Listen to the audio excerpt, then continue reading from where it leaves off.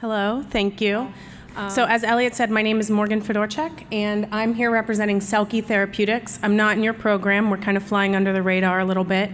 And we're certainly not as mature as some of the other companies you've seen up here. But what I'd like to do today is to give you a glimpse of what we feel are some very exciting things to come in the near future. So I wanted to start at the beginning, and there's a video here. Is there any chance that this plays?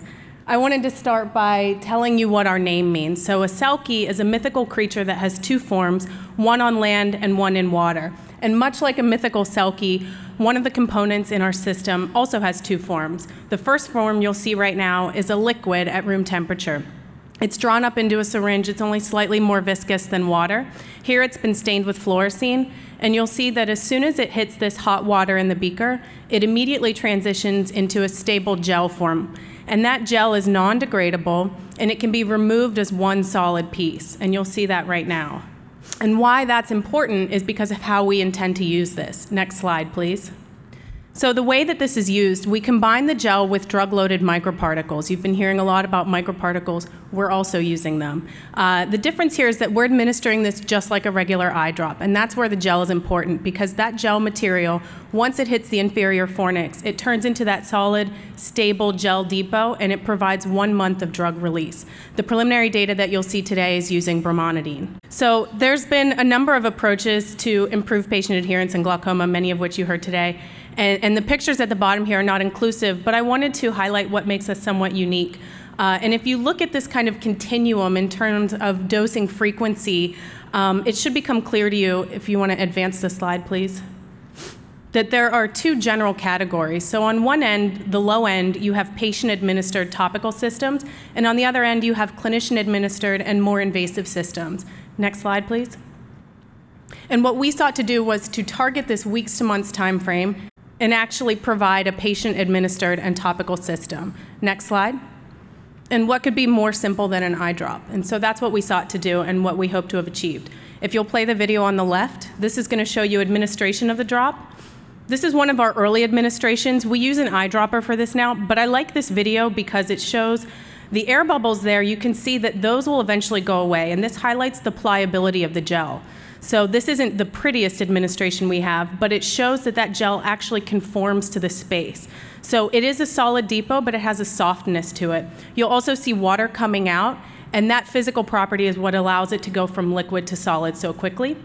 If you'll play the video on the right, this is showing removal. We take room temperature saline, you put it in the fornix, and you'll see the whole drop coming out all at once. And we confirm with our studies that there's no material left behind when we do that. Next slide, please. For our in vivo studies, they last 28 days, and we see 100% retention of the drops in all of our animals over that time frame. We don't restrict the movement of the rabbits in any way. They're allowed to hop around and play just like rabbits would in any other study.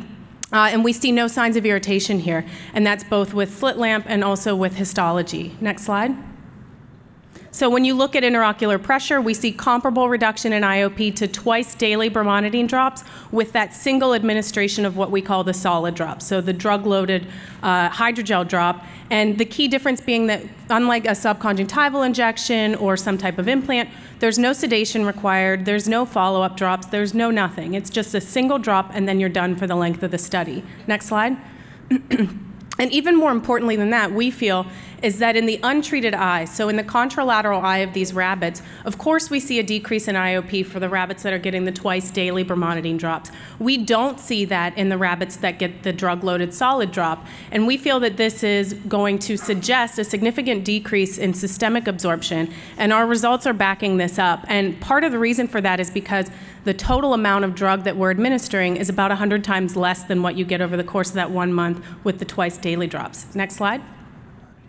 So you may be asking yourself, who are we targeting to use this? We've talked a lot about patients and what patients want. There's an estimated 90%. If you read different studies, the numbers kind of shift a little bit. But suffice to say, there's a lot of patients who want some type of long-term alternative to their daily eye drops. And within that group of patients, there's a subset of patients that don't want to accept something more invasive. So we're able to target that entire set of patients. We're also able to apply this to patients who have caretakers. If they have limited mobility and they have a caretaker could easily administer this every month. And because we have linear release, there's no concerns with, all they have to do is check and make sure that it's there, and they know that the patient's getting the right amount. Also, patients who are taking other eye drops, our preliminary studies show that this doesn't interfere with administration of other drops. There's no additive effect there. And contact lens wearers can use this as well because there's no involvement of the cornea. Next slide. Some additional advantages: we don't need any preservatives. It's comfortable, it's easy to see, and easy to remove. So there's an added level of control here. There's no need for a drug holiday. There's no material left behind. And we have that linear release schedule. And so we're able to ensure that even if you have to take it out partway through that 1 month, the next drop you put in is going to give you the same amount of drug. Next slide. So this is all in pursuit of increasing the tolerability of it and thereby increasing patient adherence. Next slide. Of course, we're looking beyond brimonidine. We're even looking beyond glaucoma.